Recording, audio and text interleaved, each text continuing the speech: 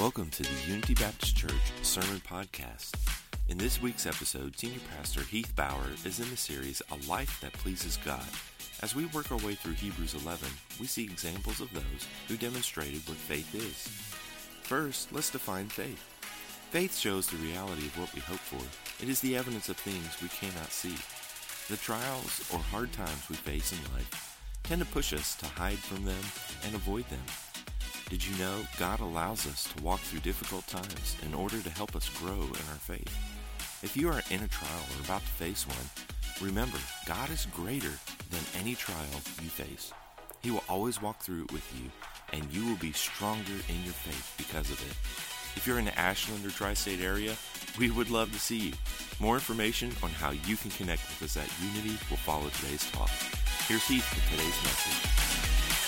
Open up your Bibles to Hebrews chapter 11 as well as Exodus chapter 14, where we will be spending the majority of this morning. The message titled, Faith Trusts God in Trial. We're studying faith.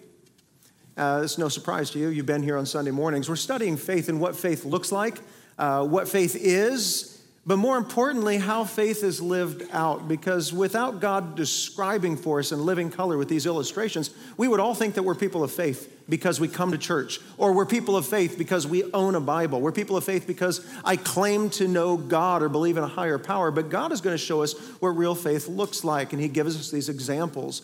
Well, today is a little unusual in that it's not just an example of the faith of a single man, but it's the faith of a group of people, and arguably a flawed faith. And as we look at this initially, it's not going to look like faith at all. It's going to look a lot more like panic and fear and trepidation. But despite their internal fears, they're going to flip a switch somewhere in our story here. And by the word of God, they're going to obey. They're going to move forward. They're going to trust God, despite the fact that they have these fears.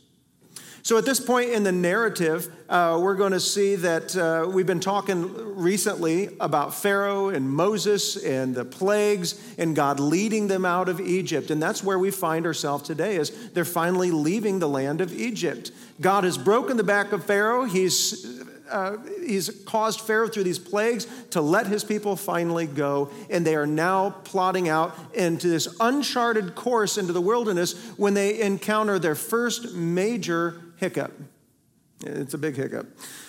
Hebrews 11:29 reads this way: By faith, the people, the Jews, the nation of Israel, they crossed the Red Sea as on dry land, but the Egyptians, when they attempted to do the same, were drowned. And so God is pointing us back to this Old Testament story in Exodus chapter 14 and invites us to look at this to figure out how did they demonstrate faith and how can we live by faith in that same way. The first thing we're going to see here in this trial is that, number one, God is behind every trial. As you read this narrative from their departure to the promised land, you're going to see that everywhere they go is as a direct result of the leading of God Himself. How do we know that?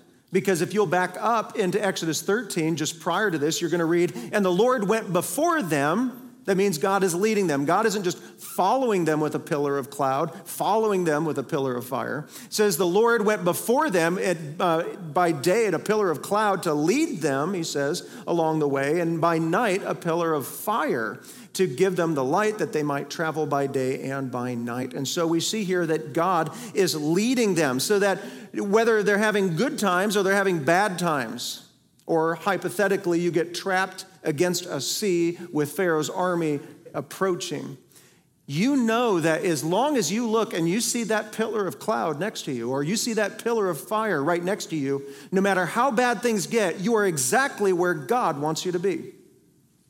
God led you there. He led the nation of Israel to that place. Exodus 14, verse 1 through 4, reveals to us where God led Israel. It says, the Lord said to Moses, so God is about to lay this plan out for Moses. Here's how things are going to go down. Tell the people of Israel to turn back. It means that where they were going was going to a place of relative safety further away from Pharaoh. But now you're turning back. You're going to do something illogical. You're going to encamp in front of Pi-hahiroth between Migdol and the sea, and in front of Baal-zephon, and you shall encamp facing it by the sea. And Pharaoh will say to the people of Israel, they're wandering in the land. The wilderness has shut them in. And so here we see that God is leading them to a path that doesn't make sense. I'm sure there's some people out there who are Boy Scouts in the camp of the Israelites, and they're saying, hang on, promised land is this way. And Moses says, well, the pillar is going this way. And so the logical course would be to go this way. The illogical course is to go this direction, to back up, to backtrack, to go somewhere else, and to camp themselves in what would be an exposed position. If you fear that an enemy is going to come upon you, you don't camp against the sea because you've got no retreat. You've got nowhere to go. You have trapped yourself. And yet, did God intentionally lead Israel to a place where they would be entrapped? My Bible says they did. God led them to this scary place. God led them to a place of weakness. He led them to a place where they'll be trapped and they have no other recourse but to trust God. God ever lead us that way? To do things that just don't seem logical? God, I wouldn't have made that choice. God, I wouldn't have put myself in this tough position where I don't have enough money to pay the bills. I don't have enough strength. I am going to the hospital. I'm scared. I'm nervous. God leads us like that sometimes. Well, God was doing this because he was causing Pharaoh to stir up in his heart this anger toward the people and to pursue them because God has a plan. So even when God does something in our life that to us seems unreasonable, unrighteous, illogical, it is still God who is leading us there. He says, I will harden Pharaoh's heart and he will pursue them. Why is Pharaoh getting angry? Why didn't Pharaoh learn his lesson? Because of God. I will harden Pharaoh's heart, he will pursue them, and I will get glory over Pharaoh and over all his host, and the Egyptians shall know that I am the Lord, and they did so. So just a brief recap here. Who led Israel to be in a weak position and to encamp in an illogical position, backtracking so that they're in a position to be defeated by Pharaoh? Who led them there? It was the Lord, right? Who stirred up the heart of Pharaoh to get angry? It was the Lord. Remember, the Lord said, I will harden his heart.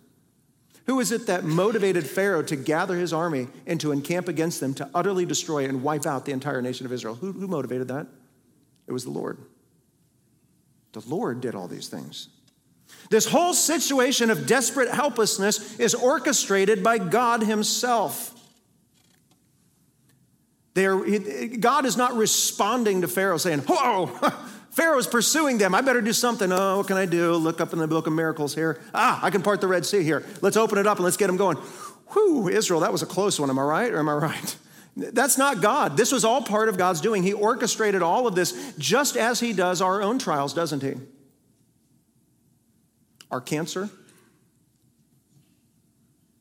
when our mate left us, when our child rebelled against us, when we lost our job, when our house burned down. It's the Lord. Does that give you trouble? That whenever we struggle in life, a lot of times when bad things happen to us, we always love to say, oh, Satan's busy at work. Oh, was Satan active in my life this week? Can I just tell you that's a misattribution. When there is difficulty in your life, yes, God may be using Satan, just as he did with Job, but could Satan do whatever he wanted with Job? No, he had to go get permission from God. And so some of the evil things in our life, yes, Satan and his demonic horde may be actively involved in it, but who is causing this difficulty and this struggle, this trial in my life? It is the Lord just as much as it was for Moses in the nation of Israel. That gives us some theological problems, doesn't it? And so we're going to have to work through this. Is there anything outside of this that gives evidence the fact that God is the author of my trials? Friends, how long do you have? I'll give you this verse again because I want you to remember it. Isaiah 45:7. I mean, seriously, memorize this verse. I form light. I create darkness. These two polar spectrums, light and darkness, God says, I create them both. He says, I make well-being and I create calamity. Okay? Who does it? I am the Lord who does all these things. Now, if you have a King James Bible and you're looking at Isaiah 45:7, it'll say, I make well-being and I create evil. Does God actually create moral evil? He does not. Okay, so the better translation, this is the Hebrew word ra'ah, which means, it could mean moral evil, or it could mean something that is just a troublesome thing, a trial, a difficulty. How do we know which one it is? Well, context. You look at what it's being contrasted. God is contrasting light and dark. He's contrasting well-being and not wickedness. He contrasts well-being to a lack of well-being, which is calamity. It's difficult things. It's a trial. It's a struggle in our life. It's a difficulty. Who creates the difficulty in our lives? You don't want to say it either. Neither do I. It's the Lord. The Lord creates these things. He says it right here in Isaiah 45:7. You say, is that the only verse you have? I said, no. Amos, not the cookie guy, but Amos the prophet from the Old Testament. You know that prophet that you never read?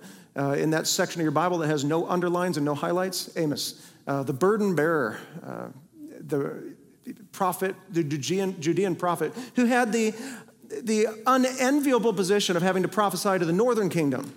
So you're this Judean prophet, you're prophesying to the northern kingdom because the northern kingdom was even more wicked than the southern kingdom. I don't know if you've ever studied the kings. There were a few good Judean kings. There were 0 good northern kings. They were full of idolatry. And so God took them before he took the southern kingdom. Remember that? He brought in the Assyrians to capture them. And the Assyrians were a wicked, wicked people. They were one of the most barbaric of the empires that ever ruled the earth. In fact, when they would take a land, they would burn it, they would raze it, they would steal everything, there would be raping and killing. And a lot of times, some of the men that they wanted to keep as servants and some of the women, they would put rings in their noses and loop ropes through it, and they would lead them back to their land.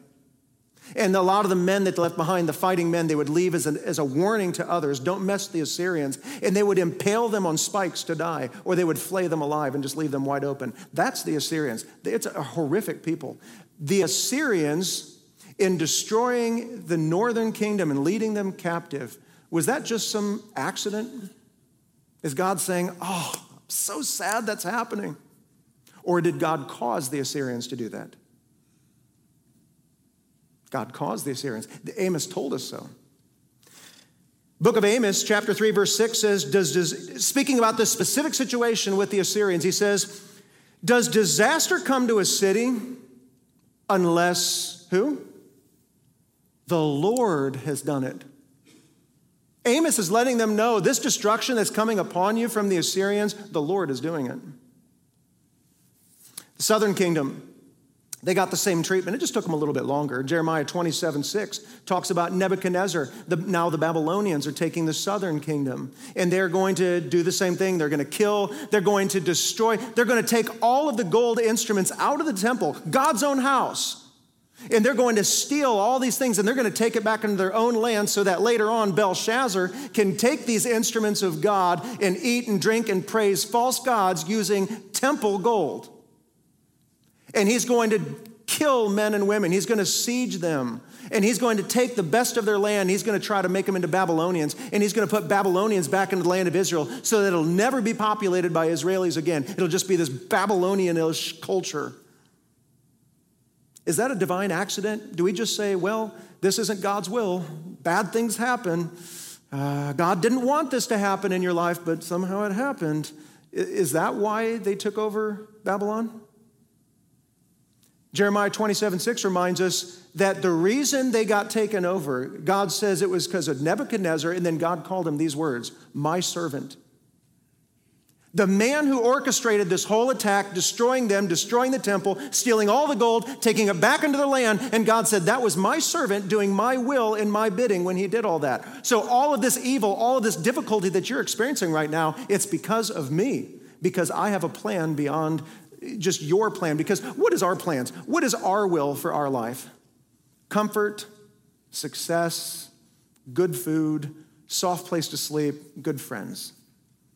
That's our will for our life. Is that always God's will for our life? God's will for our life is not comfort, but holiness. God's will for our life is that we find that our life is in him, and he will use whatever means necessary to make us like himself, even if it means taking away our comfort. And that's what God did. God did all of this. Ecclesiastes 7:14 says, in the day of prosperity rejoice. God gives us good days. Enjoy those days. Don't live for prosperity, but enjoy it when he gives it to you. But he also says in the day of adversity, when things are adverse, against, when all of life is against you, when you're struggling financially, you're struggling emotionally with people, you're struggling with relationships, with depression and loneliness and sorrow, what does Solomon say in his old age? God has made the one day as well as the other. The good days come from God. Oh, God is good. I got a job. God is good. What about when life is hard? Do we still say God is good? We can, because God hasn't changed. My circumstances change, but God is still good. Gives a whole new understanding to Psalm 118:24, which says, this is the day that the Lord has made. I will rejoice and be glad in it. A lot of times you see that verse, where do you see it?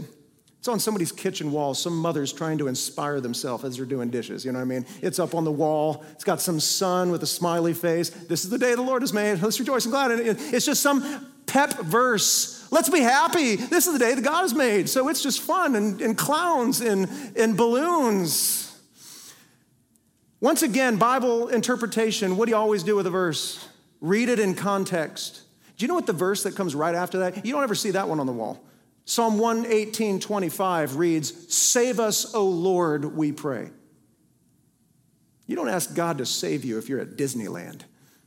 You're not riding, Space Mountain saying, save us, O Lord, we pray. Well, maybe some of y'all don't like roller coasters. But you're not at Disney saying, save us, O Lord, we pray. When do you say, save us, O Lord?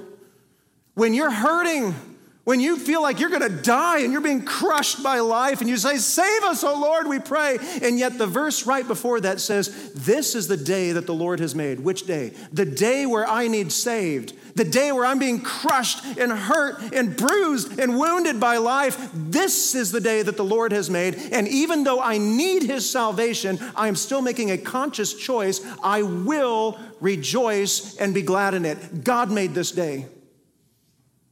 The day that I need saved, God still made that day.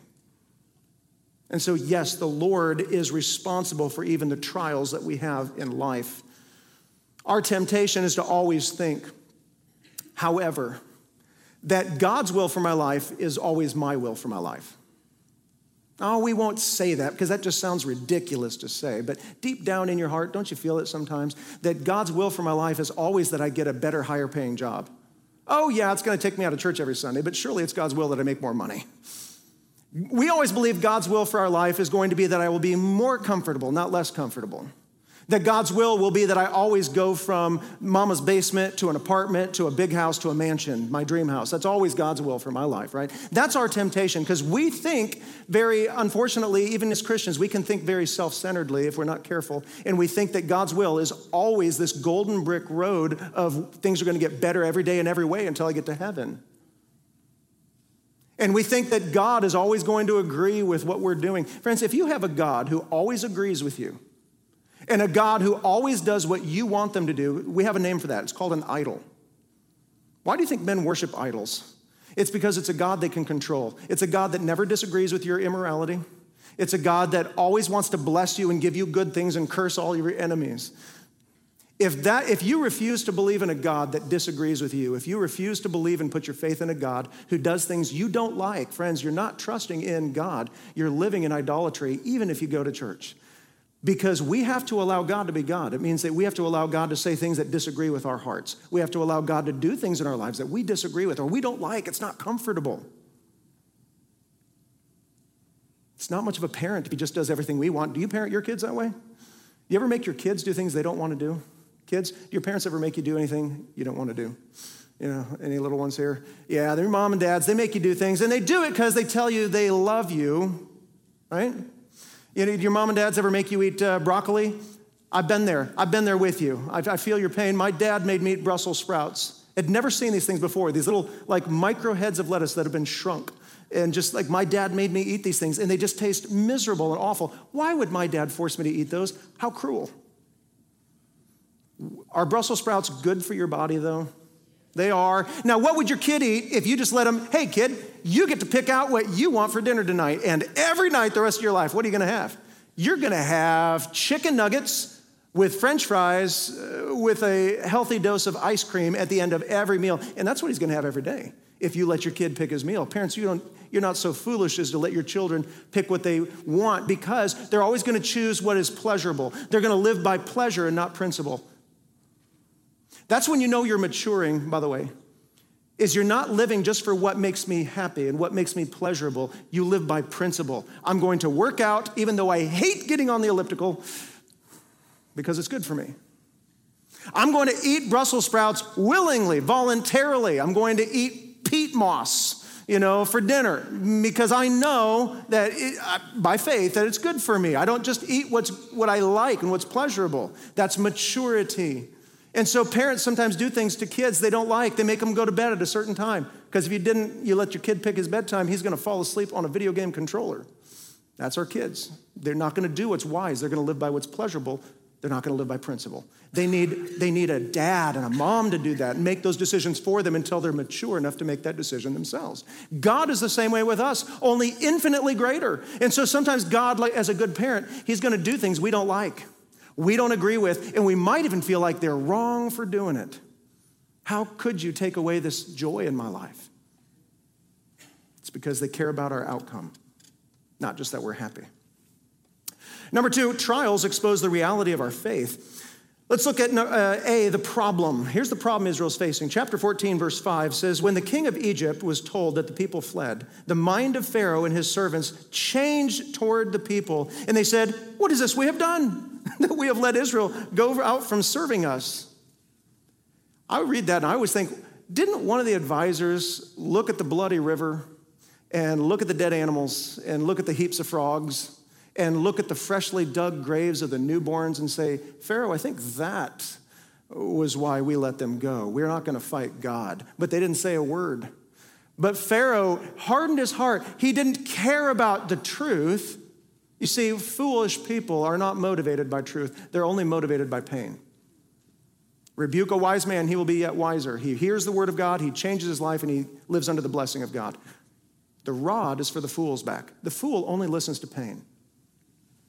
And so Pharaoh foolishly goes to fight God again. He's blinded by self. Verse 7, so he made ready his chariot and took his army with him and took 600 chosen chariots. So this is the best of the best. And other chariots of Egypt with officers over all of them. I got a picture here of an Egyptian chariot. You did not want to be facing these chariots. Or eventually we'll have a picture of a chariot up here. Anyhow, you know what a chariot looks like. These were scary things. Chariots back then in that kind of warfare, a lot of times they would attach blades to the wheels. It was the pinnacle of military might. And you could drive, just a handful of chariots could decimate ground forces just simply driving through them. And while you're on there, it provided a stable platform for archers just to fire their arrows relentlessly, this huge stockpile of arrows, not just what you can fit on your back, but what you can fit in this pickup truck. And they're driving through, and so Pharaoh has 600 choice chariots. These are his best chariots, his strongest, his most innovative chariots, his best charioteers, his best archers. And beyond that, what else did he bring? All the rest of his chariots. Some historians have estimated that number to be as close as 20,000. Remember, this is the mightiest empire. Does it take that many chariots to defeat a bunch of families with grandma and grandpa and the kids camping out at the KOA campground? Does it take, it's like rolling tanks on a campground of families.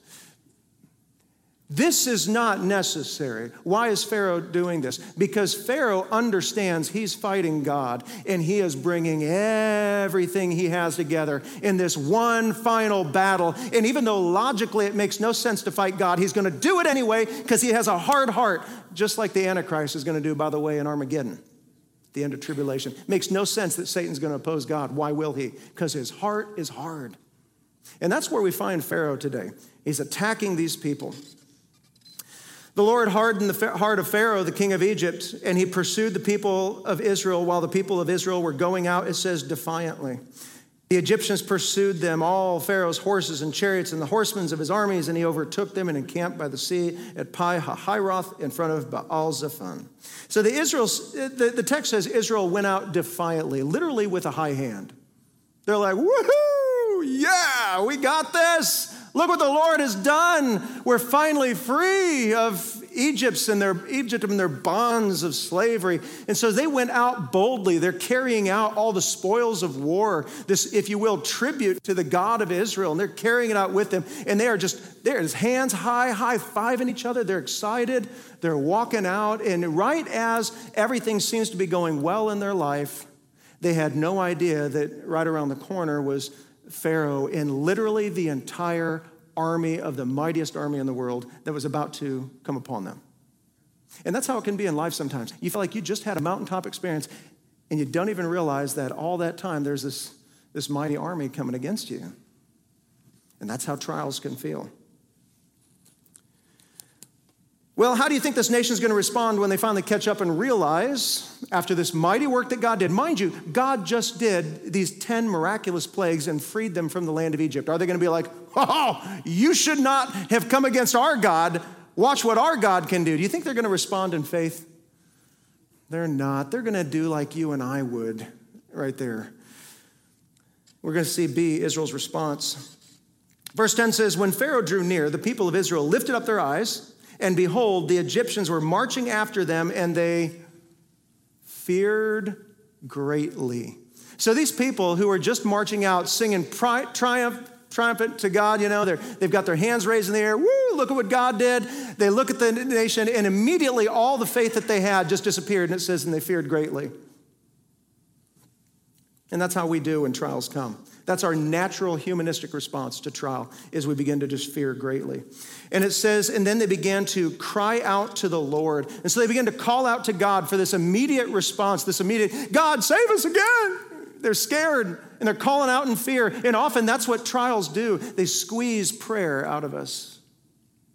And so they're calling out to God. They don't see an immediate response. What happens when you're hurting as a person and you're calling out to God and you don't see an immediate response to your life? God doesn't just immediately resolve all of your problems.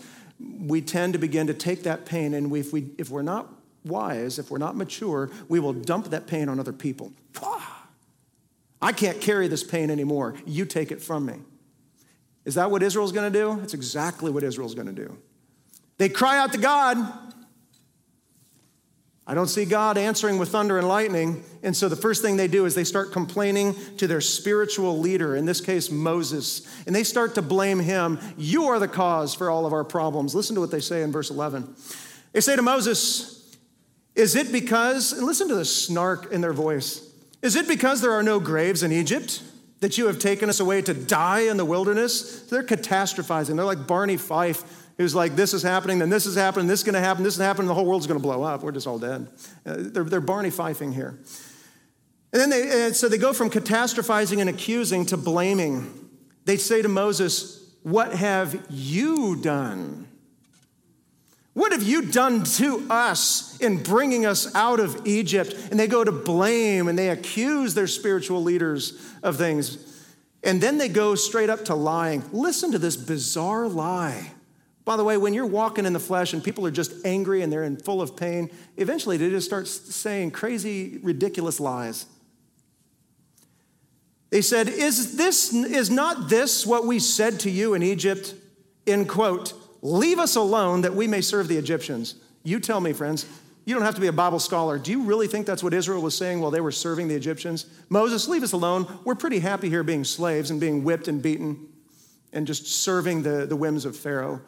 No, what were they doing? They were crying out to the Lord. God even said when he called Moses, the cry of the people of Israel has risen to my ears. I've heard it.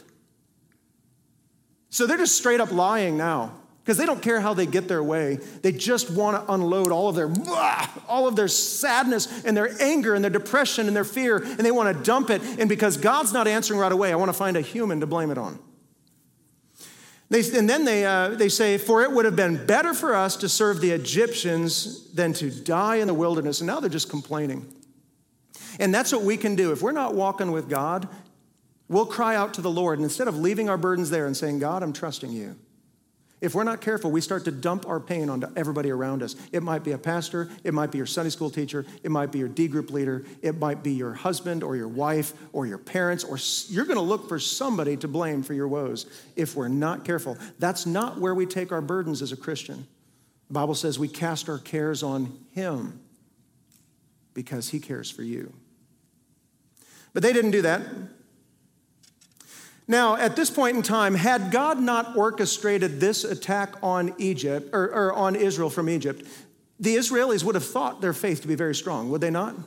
What were they just doing? Celebrating defiantly, hands in the air. Yeah, we did it. We are the people of God to life. They would have thought that their faith was very strong. And so God brought this trial into their life to reveal to them, your faith ain't that great. It's really not that strong. It's why you can't evaluate your faith on a sunny day. Everybody's faith looks like great faith when life is going your way, when you have plenty of money, when the temperature of the room is right where you want it. Some of you, I see blankets out there. When things are going your way and the car is running and your kids are reasonably obedient, you and your wife or husband, you're doing well, bills are paid, and you have a vacation on the horizon. I mean, you're happy. You're good. Your faith looks real strong. And apart from trial, we'll never know if it really is truly strong. So without a trial to come into our life, we would never realize what's really on the inside. A lot of times we want to excuse how we behave in trial as that's not really me. Oh, I did that. I treated you poorly. I yelled at you. I complained. I did this. I did that. I sinned. But that's just because I was going through a trial. Friends, who you are in trial is who you are.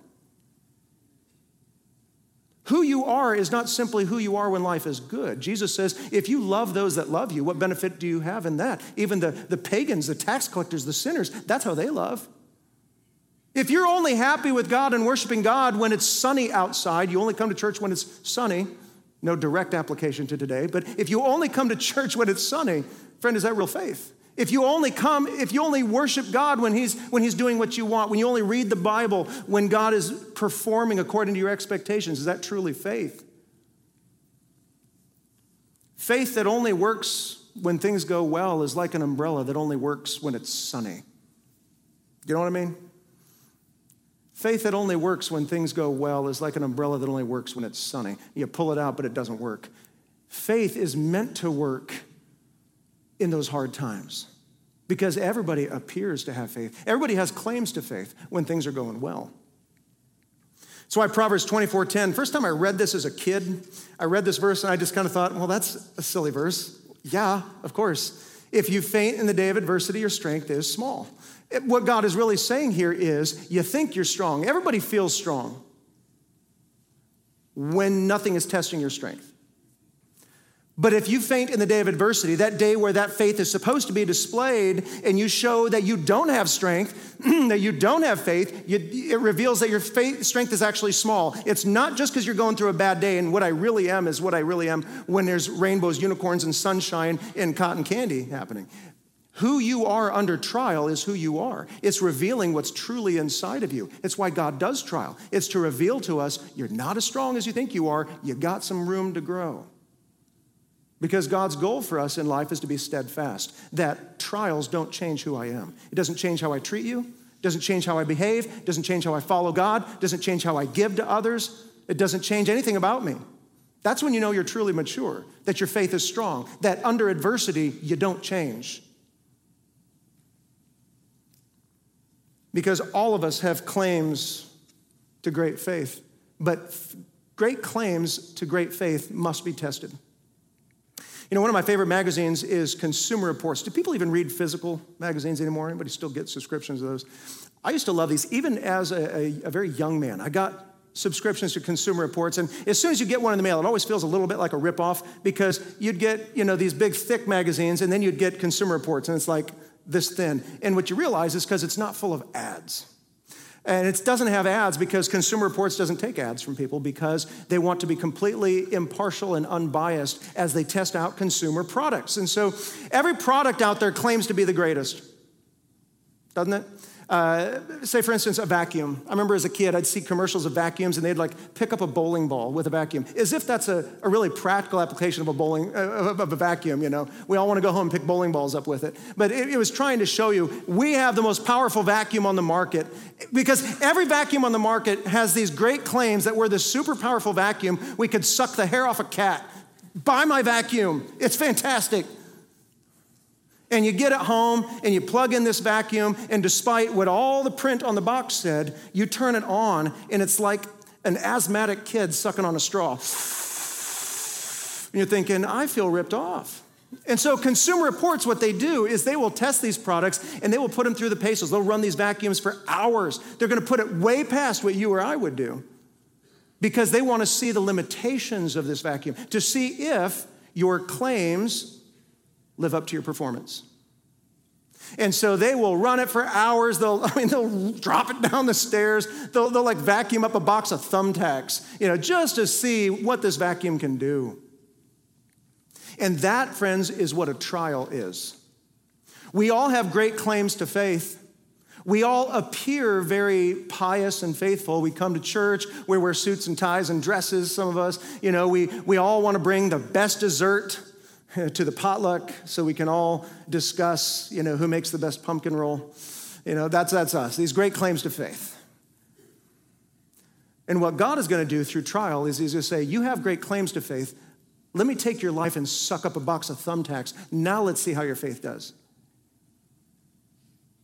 Let me put your faith to a test. Let me test out the limitations of your faith and see if it really is real. Because if your faith is only strong on sunny days, it's not true and genuine faith. True and genuine faith works even on rainy days, even when it's difficult, even when God runs your life across thumbtacks and you still worship God. That's when you have strong faith. And God will put us to the test.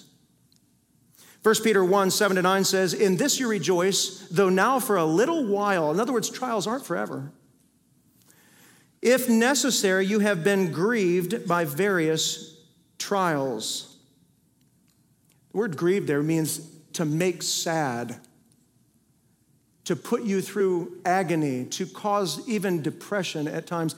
Is it ever God's intention to put us in situations that will make us sad? You won't find that in a daily bread devotional, will you? Does God ever want us to be sad, to be mourning, to be at times even depressed? Does God lead us into situations where he wants us to feel that way for a time? Yes. I can show you examples all over the Bible. I'll just give you James 4:9. It says, weep, mourn, and wail. Those are commands. Let your happiness be turned to sorrow. That was God's will and intention for the readers of the book of James. Because there is something that God produces in our heart during periods of sadness, periods of sorrow, periods even of depression. The great Elijah even went through a great depression. He was suicidally depressed, 1 Kings 19. And that's right where God wanted him, so that God could bring him into himself, take care of his physical needs, spend some time with him. He re-equips Elijah and sends him back out. You see, there's lessons in life we won't learn when everything is going well for us. But how do even Christians, we want to respond to trial and difficulty and sorrow? What do we want to do? I want to escape it. That's a functional Buddhist. You just need to know that. The core tenet of Buddhism is suffering and avoiding it.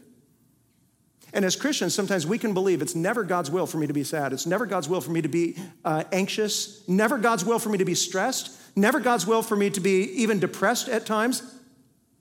Now, it's not God's will that we remain there, okay? We are to be anxious for nothing, but what we do is, there are times God will put us into these situations where our flesh will become sad, angry, depressed, and all these things, and a lot of times we just want to escape, and so we go out and we buy something, makes us feel good, or we go on a vacation to escape it, or we escape it through TV or games, and we just escape the problem, or worse yet, we just take a pill. I can't feel bad, quick.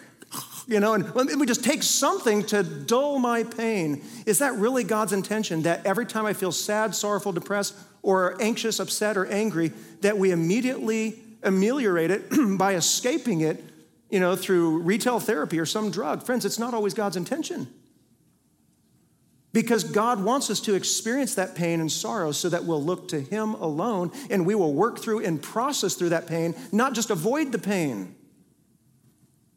Pain is not something to be avoided. It's something that when it comes into our life, we turn to God and say, God, what am I to learn from this? God, I'm going to trust you through this. And when we finally come to a place where we fully trust God in this situation, the anger disappears, the anxiety disappears, the depression disappears, because we have put our faith in God that he's in control of the situation. That's where God wants us to be as a result of a trial, not simply to avoid the trial altogether.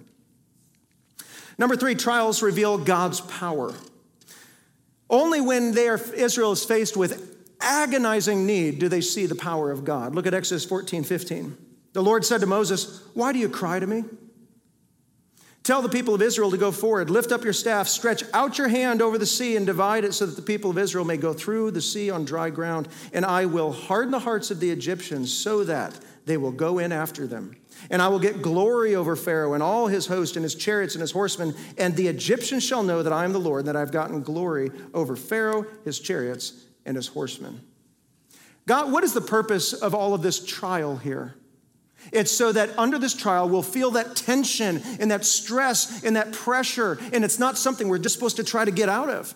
We are to remain up under, hupomone, to remain up under this stress and this pressure and this tension, and to allow God to just work through our life despite that pressure. And we hold fast, we remain strong. That's what he wants us to do. And when that happens, God will answer in such a way that he gets glory. Isn't that what he said he's going to do here? He's going to do this to glorify himself, that the Egyptians may know that he is God. That's God's purpose in trial, is to glorify himself. God's glory, when man's opinion of God is radically altered for the good, when we see the power of God. Well, in verse 19, God protects Israel during the trial. It says, then the angel of God, who was going before the host of Israel, moved and went behind them. And the pillar of cloud moved from before them and stood behind them, coming between the host of Egypt and the host of Israel. And there was a cloud and darkness. And it lit up the night without one coming near the other all night. Notice, by the way, that this trial didn't just immediately disappear. I'm in struggle and trial here, God, deliver me. Boom, delivered? Not in my Bible. It says God let them stay in that difficult spot all night long. Can God still be good and loving even though he allows you to remain in a trial? Even though he allows you to remain sick? Even though he allows you to remain under financial suffering? Can God still be good? He's still good. And can we have a reasonable hope and expectation that God is going to make this good in the end? We can, just like he did for Israel. He protects them. Verse 21, then Moses stretched out his hand over the sea, and the Lord drove back the sea by a strong east wind all night and made the sea dry land, and the waters were divided. And the people of Israel went in the midst of the sea on dry ground, and the waters being a wall to them on the right and to the left. Now, never watch a documentary on this. I can't watch Bible documentaries because 90% of the time they see a documentary on the Bible, what they're trying to do is demystify the Bible, to try to show you why God really isn't that good, why he's really not that great. They're going to try to find why the men in the fiery furnace found a cool part of the furnace, if you can believe it. I saw it on a documentary, so it must be true. And then here, they'll try it on documentaries, they'll try to show you why this is just some naturalistic occurrence, where this wind came through and it blew everything aside. Friends, that doesn't happen naturally in nature. It says it created walls of water. And this is the sea. Parts of the sea are really, really, really deep, like 1,400 meters deep, parts of it. You don't just create walls like that naturally with the wind. You might get waves, but you won't get walls. And this word wall is the same word used in Joshua 2 of the walls of Jericho, these 26-foot high walls of water. Moreover, how do we know that this is a miraculous experience? When the water was parted and they walked across it, what did they walk on? Dry land. Does that happen naturally? I grew up on a farm. We used to swim in a pond. I know, probably full of amoebas and all kinds of other bacteria, and it's why I am the way I am. But I'd go swimming in this pond, and my feet would sink down to the bottom, and it wasn't like a sandy beach. You'd slink in, there's like this much sludge at the bottom of this cesspool that I would swim in as a kid. And you walk across the ocean, you immediately recede the waters. It may not be that sludgy, but it's going to be wet and sloppy and soaked, and you're not going to get across there very easily, and yet it's immediately dry. There's no natural phenomena that occurs that way. God doesn't need, by the way, a crutch. If you believe in an infinite, all-powerful God who created the heavens, the sea, the earth, the dry land, he doesn't need your help. Verse 23, it says, the Egyptians pursued and went in after them in the midst of the sea, and all Pharaoh's horses, his chariots, and his horsemen, and in the morning watch. So they've been doing this all night long. The Lord in the pillar of fire and cloud looked down on the Egyptian forces and threw the Egyptian forces into a panic, clogging their chariot wheels so that they drove heavily. And the Egyptians said, let us flee before Israel, for the Lord fights for them and against the Egyptians. I always find it interesting. The very land that God made dry to allow Israel to walk across is the same land that God used to cause them to sink into the muck and trap their enemies. Now, what I want you to notice here is that God allowed Israel to feel a period of stress in their life. Let me ask you, could God have defeated Israel or Egypt way back? He could have, couldn't he? He could have defeated them before they got out of the gates. But he didn't. God allowed them to pursue and to trap them, knowing full well this is going to cause Israel to go into a panic. Furthermore, when God opened and parted the ocean, could he not have just left Pharaoh and his army back there with the pillar of fire until he got across, closed the water, and said, sorry, boys, it's a long walk home? God could have done that, but he didn't. What did God do? He left the waters open. He allowed the enemy in. You hearing me? God left the walls of water open and intentionally allowed the enemy in, allowed them to pursue Israel, allowed them to chase mommies and daddies and babies and grandmas and grandpas. God allowed that. Allowed them to chase them there. God wanted Israel in the midst of that wall of water crossing the Red Sea. He wanted them to feel the fear and the tension, the anxiety that would come from these mighty chariots chasing you into this channel of water that God had opened up. So you might be in the middle of what God wants you to do, right in the middle of God's will, where the pillar of fire and cloud are right there. They're leading you, and you're in the midst of what God wants you to do. And yet in the midst of that, God still leads a really difficult force into your life, causing you to stress out. Is that still God's will? It was for Israel. God doesn't promise us a stress-free life. In fact, what the Bible does promise is all who desire to live godly in Christ Jesus will suffer persecution. Sometimes God wants his children in periods of stress and trial so that we can look to the Lord for our answer. A lot of times it's the only time that we'll call out in prayer to God, isn't it? Is in a trial and God squeezes us like a dog chew toy. Help me, Lord. Help me out of the situation. Because, how many of you on a Disney cruise are driven and motivated to hours of intercessory prayer on a Disney cruise? Now, what if that cruise line started to sink? Oh, then you're going to pray. You're going to pray like a Tibetan monk on an energy drink. You're going to speak in tongues, praying to the Lord, Lord, deliver us. Because a lot of times that's the only thing that's going to get believers to pray is when we're struggling and God squeezes our life and we go, help me, Lord. And then we wonder why God brings trials into our life. You see, trials, its end goal and its purpose, number 4, is to lead us to worship.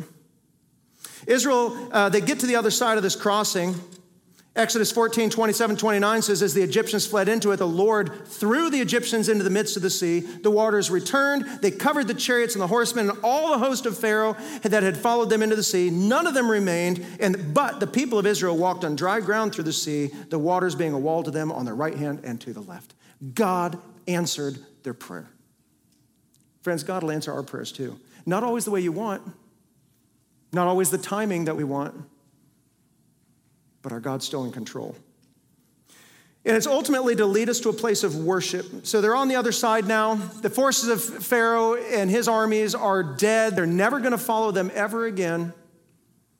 And here they are on the other side of the water, and they're looking back, and they're seeing nobody following them anymore.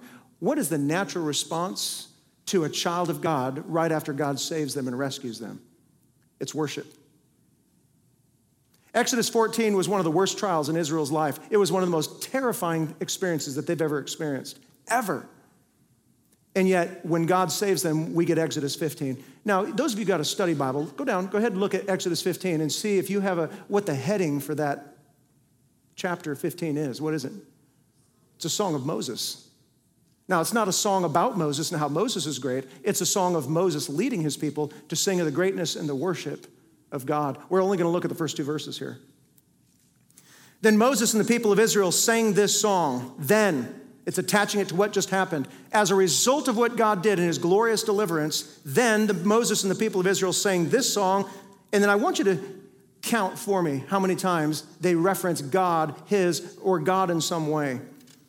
Then Moses, the people of Israel sang this song to the Lord, saying, I will sing to the Lord, for he has triumphed gloriously. The horse and his rider, he has thrown into the sea. The Lord is my strength and my song. He has become my salvation. This is my God. I will praise him, my Father's God, and I will exalt him. 12 times God gets referenced, including, they even call him my strength, my song. Those are things that they're attributing to the Lord himself. 12 times in these two verses, they talk about God, God, God, God, God, God, God. By the way, that is the heart of true worship. God is the center of the worship. It's not man. It's not just how I feel. A lot of modern worship, it's just how I feel about God. God, I feel this way. God, I'm going to do these things for you. God is, that's how our worship is. It's very man-centered still. True worship is God, God, God, God, God. This is what God did. Look what God did for me. That's what the Song of Moses was. And so their trial, it began with a crisis, followed by a very human response, a cry to God. Then they calm themselves, reviewing the word of God and the promises of God. They make a commitment to ignore their feelings, and they press on and they obey God by going into the water. And that leads into a consecrated heart of worship. That's the process of trials that God wants us to go through. Crisis, cry, calm, commitment, consecration. All C is just as a pastor is going to give it to you. You know, the Song of Moses, I just want you to hear this as we're wrapping this up. The Song of Moses would not exist apart from this horrific trial. Apart from trial in our own life, we won't worship God typically. When things are going well in life, our natural response of man is to forget God. That's why God brings trial into our life, so that we can see a great salvation. Because if you look at every worship song, it's a result of worshiping God for him, his greatness, and what he has done. That worship is catalyzed by trial. That trial is the catalyst of all true worship. All true worship is about God's salvation, his greatness, and his deliverance.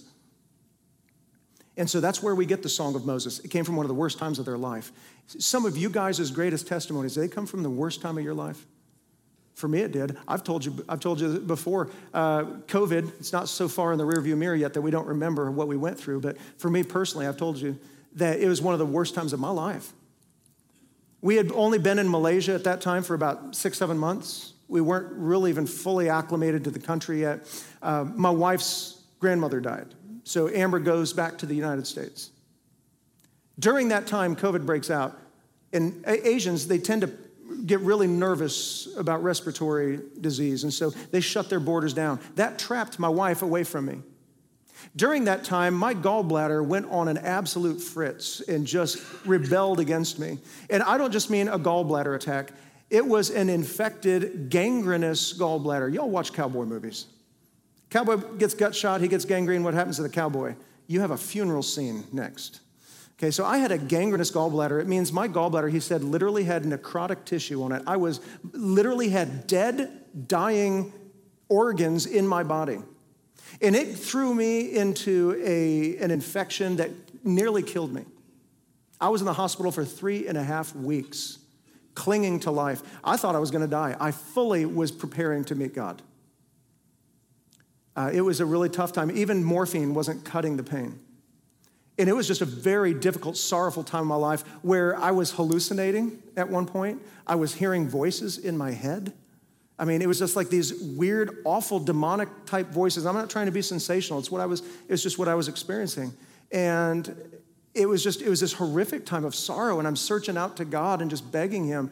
And these voices just kept telling me, you're going to die. You're never going to see your family again. You're alone in this hospital. Quarantine had caused my daughter, Capri, to be alone in our apartment. She couldn't even visit me at the hospital. They wouldn't let her out of the house. And so I'm alone here, Capri's alone there, Amber's alone there. We're struggling, we're suffering, and you're just asking God, what is the point of all this? Well, my wife goes and she goes on a crusade and gets thousands of people to pray for me. And God slowly dragged me out of this pit. And while he's slowly dragging me out, it's just a real sorrowful time between me and the Lord. Even the artwork on the wall was against me. There was a piece of artwork on the wall, and there's like this big grove of trees way off in the distance. And then there's just like this yellow sand all the way out, like this desert. And then there's this one lone tree in the middle of this desert. And I just remember looking at the picture and thinking, that's me. Everybody I love, everybody who's like me is so far away from me, and I'm just in the middle of this desert. I'm going to die by myself in some Kuala Lumpur hospital. But do you know what God gave me through that time after he brought me out? Do you know what passage I studied in great depth during that time? Hebrews chapter 11. This sermon series very much is born out of what God taught me in the time of life when I thought I was going to die. This is not the Song of Moses. This was the Song of Heath. That was the pain and the difficulty that became the lyrics of my life song that praised God. And so I just want to ask you, believer, this morning as we're closing, you going through trial? You've been through trial and you're still trying to overcome it? Something that happened to you as a kid? Something that's happening to you in your marriage and just wondering why God is allowing it to happen. Maybe somebody you've lost in your life. And you just can't piece it together why God, being good, would ever allow you to go through this. Just understand, God is crafting the song of your life. And these painful things that we would never wish anybody to go through are the very lyrics that God is going to use to squeeze out of you a song of praise on the other side. And so I'm just going to ask you to hold on. Hold on and look to that pillar of cloud and fire that goes before us. God is still there with you, and he's going to deliver you to the other side. Let's pray. Father, we thank you this morning. As we have your word, we can open it up that, God, our human logic, that if we never open up this Bible, we're going to be led to some real foolishness. We're going to think that you're bad, that the devil is good, that the world is the best that we have to hope for, and we're going to think that your greatest and highest good for me is just to skate through life and have fun. And your word reminds us that your intention in our life is not for us to be comfortable, not to live by pleasure, but to live by principle. And you will allow us as a good God to go through difficult times because you know that on the other side of that difficulty is going to be a song of worship. Lord, help us to be patient in the trial that we're in today. Help us to draw near to you and to cry out to you, to lean on other brothers and sisters for encouragement during this trial. And God, I beg of you that on the other side of this, you will be glorified in how we respond in faith.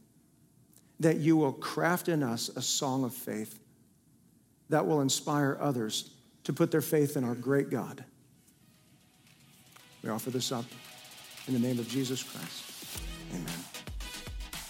From all of us here at Unity, we would like to thank you for spending time with us today. If you would like to know how to surrender your life to Christ, or if you'd like to share a response, visit us at www.unitybaptistashland.com. We would love the opportunity to help you in your next steps. You can also connect with us on Facebook at UBC Ashland. If you like what we're doing, don't forget to like and subscribe and share our podcast. Until next time, may we do as Psalm 119:10 says, "With my whole heart I seek you. Let me not wander from your commandments."